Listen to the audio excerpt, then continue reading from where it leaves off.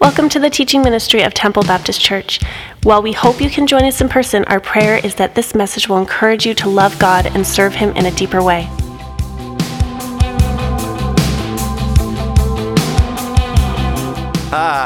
Good morning, everyone. So good to see you, and thank you for being here. I hope you are enjoying your summer. For those who are here for the first time, my name is Donald, and I'm one of the pastors here. 5 weeks ago, we began a brand new summer series called God is on the Move. We're studying the book of Genesis. And one of the things that we've already discovered in the book of Genesis is that God is an initiator. He's always the one who makes the first move when it comes to relationships. That's why we say we love Him. Why? Because He first loved us. We're also discovering that the book of Genesis is more than just a record of how the whole world began. And one of the things that I'm learning personally as we make our way through the book of Genesis is that the book of Genesis is not just about great men and great women who did great things for God and that we're supposed to pattern our lives after. Maybe you grew up in Sunday school and that was the challenge, you got to be more like Abraham. You got to be more like Joseph, but as I'm reading through the book of Genesis, I'm discovering that these great men and these great women had a lot of flaws and a lot of failures. You know what I'm talking about? You read through their lives and what you discover, they lie, they make huge mistakes, they're fearful, they're selfish, they lack faith, they cause problems for other people, they make bad decisions, and I think to myself, why in the world would I want to pattern my life after that? No, really, the book of Genesis is about great sin that is met with even a greater grace, the grace of God.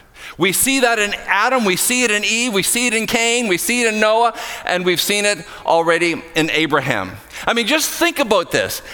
Adam rebels, and what happens? God promises a deliverer. Doesn't make much sense. Cain commits the sin of murdering his own brother, and what happens? He's given the grace of protection. It's unbelievable. You look at Noah, living in a pagan society, and out of nowhere, God just lavishes His favor on Noah. Not because Noah was doing something great, but there God just chooses to lavish his favor on Noah. And as I've read through the book as I've been reading through that story again in Noah, and Terry did a great job a couple weeks ago talking about that, it hit me again that after the flood, after it was all over, and Noah comes out of the ark, and all the animals come out of the ark, that God actually says to Noah, listen, the world is going to get worse, but I'm going to make a promise. My promise is I will never destroy the world again through a flood. Now, you would think that after the world had been destroyed by a flood, that God would say, well, I hope those people know now what I can do and what I will do. They'll certainly fall in line now, but no. He actually says to Noah, after they come out of the ark, people are going to get worse, but I'm going to make a promise. I'll never destroy the world again through a flood. So every time that we see a rainbow in the sky, because that was a sign that God would never flood the world again, but it's also a sign of God's amazing grace. God's absolute amazing grace for us. And that's really what the book of Genesis is all about. A God full of grace. The book of Genesis demonstrates to us that we are not achievers, we are simply receivers. The book of Genesis really does paint a picture of a one-way, unconditional, unstoppable, immovable love of God. That's the book of Genesis. And then last week, of course, Pastor Dave looked at the subject of Abraham and the promise that was made to Abraham. And what is interesting, when you read that story, God doesn't make a deal with Abraham. God doesn't say, Abraham, if you do this, this, and this, I'll do this. No, it's an unconditional call on Abraham. And there's this unconditional promise given to Abraham. In fact, all these stories that we read through Genesis is like reading the story of good news. It's really the gospel. It's like the book of Genesis could be called the gospel according to Genesis. That despite the sinfulness of men, God is preparing to send someone who will deliver them. And all these stories really are just to whet our appetite for the one who would ultimately come and deliver us all. In fact, I've had many times, I've been in discussions with people who say, well, the Old Testament really isn't really about Jesus. I mean, that's what the New Testament is all about.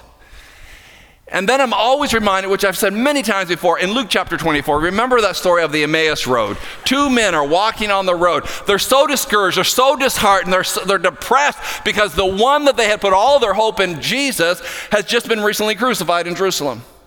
And they're on their way home because he's been taken off the cross, he's been put into a tomb, and now their hopes have been dashed. The one person who was supposed to save them is now gone.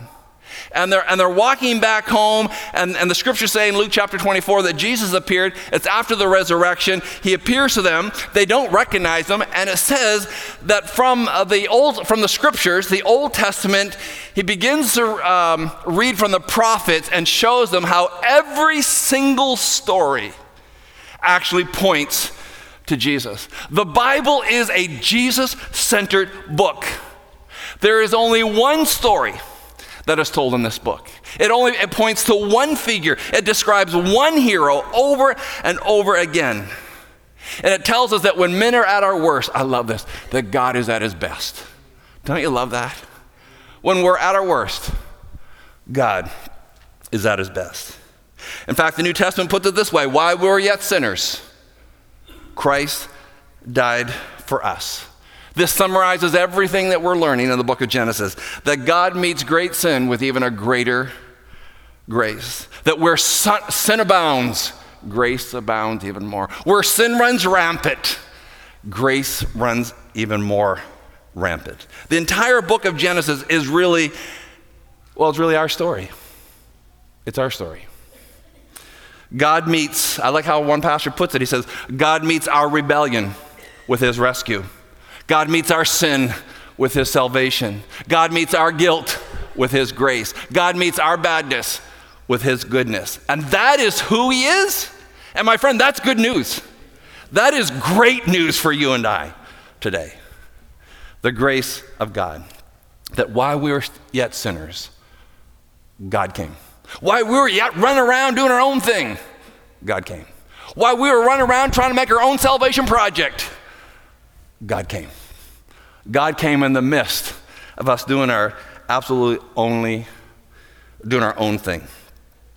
And then Jesus says, I love this, when he says, I did not come into the world, by the way, to save the righteous. I came for the unrighteous.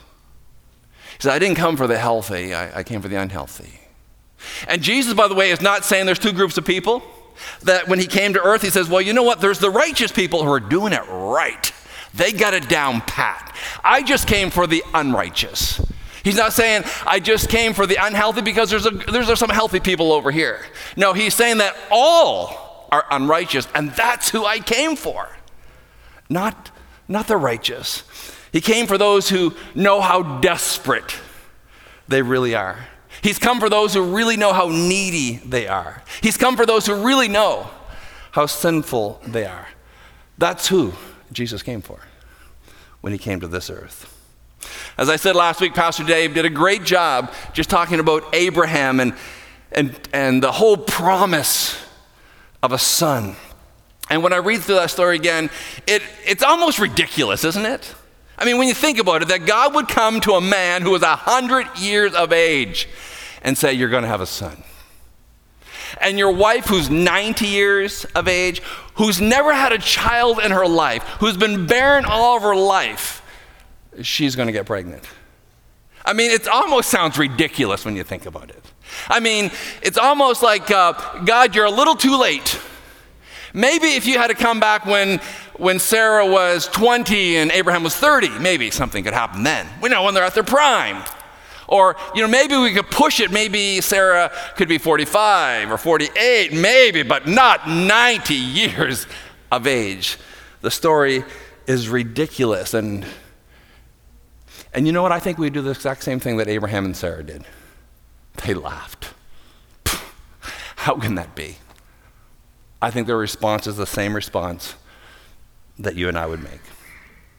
And this week, yesterday actually, I was sitting right here on this front row by myself, and I opened my Bible and I was reading through the book of Romans actually, and I read Romans chapter 4, and it describes again in Romans chapter 4, I had forgotten about that, describes Abraham's, the Apostle Paul describes their situation, their barrenness as dead. Biological life coming from these two individuals was impossible. They were as good as dead as far as producing an heir. That was the situation they had. And as you read through the Bible and you read through the book of Genesis, it is not about good people making their way up to God. It's always the story of God making his way down to people. And we see that over and over and over again in the book of Genesis. The Bible tells us in 1,000 different ways that we are failing sinners, but he is a successful Savior. And it says that over and over again. That is the story of the Bible. From Genesis, from the opening verses of Genesis to the closing chapters of Revelation, we see that story being told over and over again. And when we do not believe that, we carry this burden on us. It's a burden that we carry because all of a sudden now we're trying to meet a standard that we just can't. We carry the weight of it all. And the book of Genesis reminds us that we are not God. He is. And he's met the standards and the demands. The story of Abraham, or the story of Abraham and Isaac has got to be the most explicit narrative in all of the Old Testament of the gospel of Jesus. I mean, you find everything in this story: a loving father, a one and only son, a substitutionary sacrifice, a resurrection. I mean, the whole Bible, the whole Old Testament is always pointing to Jesus, but then there are some stories in the Bible that are so blatant. This is Jesus, the story of Jesus, and that is one of them. Because there's another story of a loving father, a one and only son, a substitutionary sacrifice, and a resurrection. When you read the story that we're about to read, you have got to admit it is a very strange story, the story of Abraham and Isaac, and the fact that God has asked Abraham to sacrifice his son. I mean, it's strange, it's weird. Why would God ask Abraham to do human sacrifice? God's pro-life, isn't he? Doesn't he love life? Doesn't he encourage life? He's never asked this before for human sacrifice. And of all the people to sacrifice, he's asking Abraham to sacrifice the one child, the one and only son, the promised son. Abraham, the one that you love, the one who is the heir, the one who's going to bless the nations of the world. Yeah, that's the one I want you to kill. Honestly, you're reading and go, this is weird. This is strange that God would require this. I mean, this is the son who's going to produce a great nation. That was the promise given to Abraham. This is the son who will produce a nation that will bless the nations of the world. And God is asking Abraham to sacrifice the promised child. It's unbelievable. In fact, let's read the story.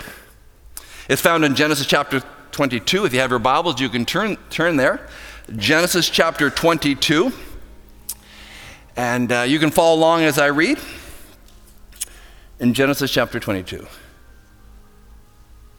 Sometime later, God tested Abraham, and he said to him, Abraham. Here am I, he replied. Then God said, take your son, your only son, Isaac, whom you love, and go to the region of Moriah. Sacrifice him there as a burnt offering on one of the mountains I will tell you about. Well, early the next morning, Abraham got up and saddled his donkey. He took with him two of his servants and his son Isaac. And when he had cut enough wood for the burnt offering, he set out for the place God had told him about. On the third day, Abraham looked up and saw the place in the distance. He said to his servants, "Stay here with the donkey while I and the boy go over there. We will worship, and then we'll come back to you."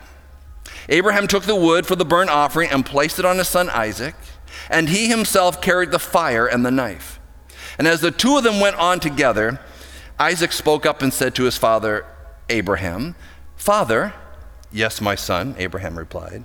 "The fire and the wood are here," Isaac said, "but where is the lamb for the burnt offering?"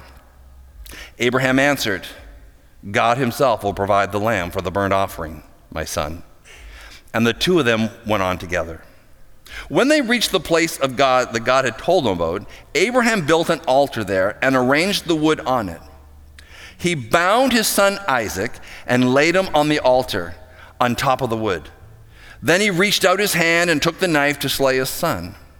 But the angel of the Lord called to him from heaven, "Abraham, Abraham." "Here am I," he replied. "Do not lay a hand on the boy," he said. "Do not do anything to him. Now I know that you fear God because you have not withheld from me your son, your only son." Abraham looked up, and there in the thicket he saw a ram caught by its horns. And he went over and took the ram and sacrificed it as a burnt offering instead of his son. So Abraham called that place, "The Lord will provide." And to this day it is said, "On the mountain of the Lord it will be provided." Let's just pray. Father, I thank you for this incredible story. And I pray, Lord, as we take a few more minutes to really dive deep into the story, that we will see you, that you would be elevated. Lord, that your name would be above all other names in this room here this morning, we pray. Illuminate our eyes, open our hearts and minds to your truth. We pray in Jesus' name, amen. When you read through that story, you don't know the immediate response of Abraham. I mean, can you imagine God speaking to Abraham and what maybe his immediate response would have been? All it says is early the next day he went. Now, I don't know. I think we can be real here. I think if that had been me, I would put a strong fight up. God, there's no way that's going to be happening. Seriously, God, this is my son, my one and only son. This is the promised child that you have promised me for years. I finally have him. I'm not sacrificing my son. I think I would put a stronger fight up. I probably would have just said, no, I'm not doing it. It's too much. What you ask of me, God, is too much. I can't do it. Maybe I would have convinced myself this is not the voice of God. This has got to be the voice of an enemy who wants to devour the promise that God has given to me. We don't have Abraham's immediate response. All we know is that early the next morning, he went on his way. In Hebrews chapter 11, it says that Abraham had the eyes to see the impossible. In fact, in the story that we just read there, it says to his servants that we're going to go sacrifice and we will return. I'm like, I wonder what Abraham's thinking. I don't know, maybe Abraham's thinking that God's going to have to resurrect my son. That's what he's going to have to do because God made a promise to me that this is the son, this is the promised child, this is the one there will be a great nation, this is the one who's going to bless the nations of the world. So somehow God's going to have to do something because we're going to come back together. I don't know if Abraham's ever seen a resurrection before. But in this particular story, something's going to have to happen. And it says early the next morning, he went on his way. And what we see in this story is that God makes a demand that is so great, but then God meets the demand. That's what happens in this story. God's commands or requires that Abraham would sacrifice his son. Abraham feels the weight of it because it's his son. It's his only son. And then at the very last minute, as Abraham's raising his knife, they realize there's a ram caught in the thicket. A beautiful picture of God meeting his own demand. So really, what does the story tell us? When we through the story, what does ultimately the story tell us? The story is a story about God doing what only he could do that we could never do for ourselves. This really is a story, honestly. is a story of the cross. This is a story of the resurrection. This is a story from life, from death. In fact, in Hebrews 11 again, it says, in a sense, God gives Isaac back his life by providing a substitutionary sacrifice. God makes a demand of sinners, but then God meets the demand. That's what's so amazing. I mean, honestly, this story should allow you to lift the weight off of your shoulders. God makes a demand, but then he meets the demand. That's what God does. And we know what it is to always feel under the pressure of demand. Do better, perform better, go faster at it. Maybe you're at your job. You got to do better. You got to have better sales. There's always this demand on you. Maybe you feel that at home, the demand to do better. You look at someone else's family and their children are all so obedient and so quiet. And you're like, oh my goodness, I got to raise the standard to try to meet what's happening over there. Maybe you're here and you're single and you feel like, well, I got to meet the demand of getting married. And there must be something wrong with me if I'm not married. So you're always trying to reach a requirement, trying to be perfect. And then you realize you just can't do it. You hear all these voices of accusations, thousands of voices telling us you don't add up. We try to lose weight so we can, look a lot better. And we have problems losing weight. Like there's always that demand to look better, to perform better. We know what it is to live under the weight of demand. I struggle with that myself. I go on the line. I'll watch some of these amazing preachers that are preaching, and I see the churches and the life changes that are happening in their community. I'm like, I can never reach up to that. And you try a little hard, and you work a little harder, always trying to meet the demand to be better. Well, Abraham felt the weight of a demand. And we feel the same weight, the judgment on us, the desire to meet expectations and pursue perfection is literally rooted in our humanity. To do better, to perform for perfection. The gospel tells us that the demand, though, has already been met. I mean, where does that come from? Where does that idea that we have to be perfect? Well, actually, you find it right in the Bible. Because Jesus himself, be perfect like me. Like, be perfect. Who in the world can live like that? I mean, I think as crazy as the story of Abraham is with having to sacrifice his Isaac, how more ridiculous, how crazy it is that God says, be perfect like me. And that's crazy. And the place where we see God making crazy demands is also the same place where he meets that crazy demand. It's the cross. I mean, how many of us have been successful with the verse, 1 Corinthians 10:31, whatever you do it all for the glory of God. How are you doing at that? Whatever you do, whether you eat or whether you drink or whatever, do it all for the glory of God. I don't know about you, but I'm having a hard time with that. I try. But boy, I struggle with that. What I can say, though, is that Jesus' death and sacrifice covers my sinful efforts to glorify myself. I can say that. Sometimes I'll sing a song or I'll listen to a song and it will say, Jesus is all that I need. He satisfies me completely. And I think to myself, I want that to be true. I do, I strive, I work hard to it, but there's times I don't think it's true. Satisfies me in everything. I go, I don't know about that. But I can say that Jesus' blood covers all my imperfections. That I can say. What about pure motives? Like when I think of, when the standard is to be perfect, I think of pure motives. I mean, is there really such a thing? Pure motives. And everything that you do. Well, the good news is Jesus covers my impure motives. That's the good news. I mean, can you imagine if we had to meet the demand of being perfect? The weight on our shoulders. And then Jesus says, listen, by the way, I didn't come to destroy the law. I didn't come to remove the demand. I actually came to meet the demand. I came to fulfill the law. I didn't come to sweep it all under the carpet. I came to fulfill it. So stop trying to meet the demand, because you can't, but Jesus did.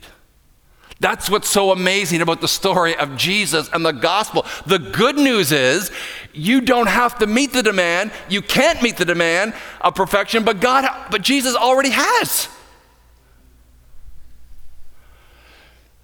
Now, I know sometimes we try to reduce the demand.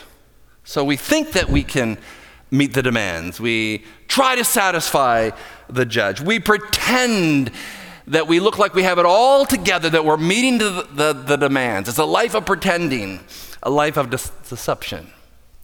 When we're always trying to meet the demand, let me tell you, you cannot enjoy what God has done for you. He's made this impossible demand, but then he meets that demand. And if you're trying to meet the demand, all you ever experience is the weight of the demand on you. Jesus met the demand for you, so you can enjoy that fact. Stop trying to meet the demand that you cannot meet, of perfection. It's a crazy demand, this demand of perfection that God requires. But then God met the demand. He made the demand, and he met the demand. We don't have to live under the weight of the demand of God's requirements, because it has been met. So we can take those voices that are always full of accusation, that if you do this, and you do this, and you do this, then you can live. No. There's really one voice that we should be listening to, and this is the voice. It is finished. The demand has been met, my friend. The demand of perfection, the righteousness of God, is found in Jesus. And be assured that the righteousness of Christ before God is all we need. And the righteousness of Christ before God is all we have. Aren't you glad it met the demand? And that's why we read a story like this and we just find it absolutely shocking that God would make these demands and then he himself would go ahead and make them. It's so, it's just not the way we think. This grace, this amazing grace. That's why we say it's so scandalous what God has absolutely done for us. It's a one-way love. One way. It's not two ways. It's not like, well, I'll do this, and then God will love me. It's never been about that. Because actually, when we're at, as I said before, when we're at our worst, that's when God is at his best. When we recognize that. It's not a two-way love. It's God reaching down and giving to us what we do not deserve. This life from death. God demonstrates again his grace is always greater than our sin. Always. We know our sin is great and it reaches far, but God's grace always reaches just a little bit farther. That's the grace of God. And it's the person who says, I'm not cutting it, that grace is what you're looking for. When you come to the point and you say, you know what, I can't meet the demands. I try, but I can't. I can't. I'm not cutting it. I recognize I'm just needy. Well, that's who the grace of God's for. That's why I love this verse that we find in Romans. I say it all the time. I say it to myself because I know where I mess up and I make huge mistakes in my life. And then I read a verse like this and is Romans 8:1. It says, therefore there is now no condemnation for those who are in Christ Jesus. That is the banner in which we live under. As followers of Jesus, there is now no condemnation for those who are in Christ Jesus. And let me tell you, if the demand had not been met, we would say there is condemnation. But because of what Jesus has done, and this story, amazing story, how it paints this incredible picture, how a loving Father would sacrifice his one and only Son, and that he would be a substitutionary sacrifice for us, and that God would raise him from the dead. That's our story. That is the story of Abraham and Isaac. Therefore, there is now no condemnation for those in Christ Jesus. Let's pray. Father, this morning we thank you for our brief time together.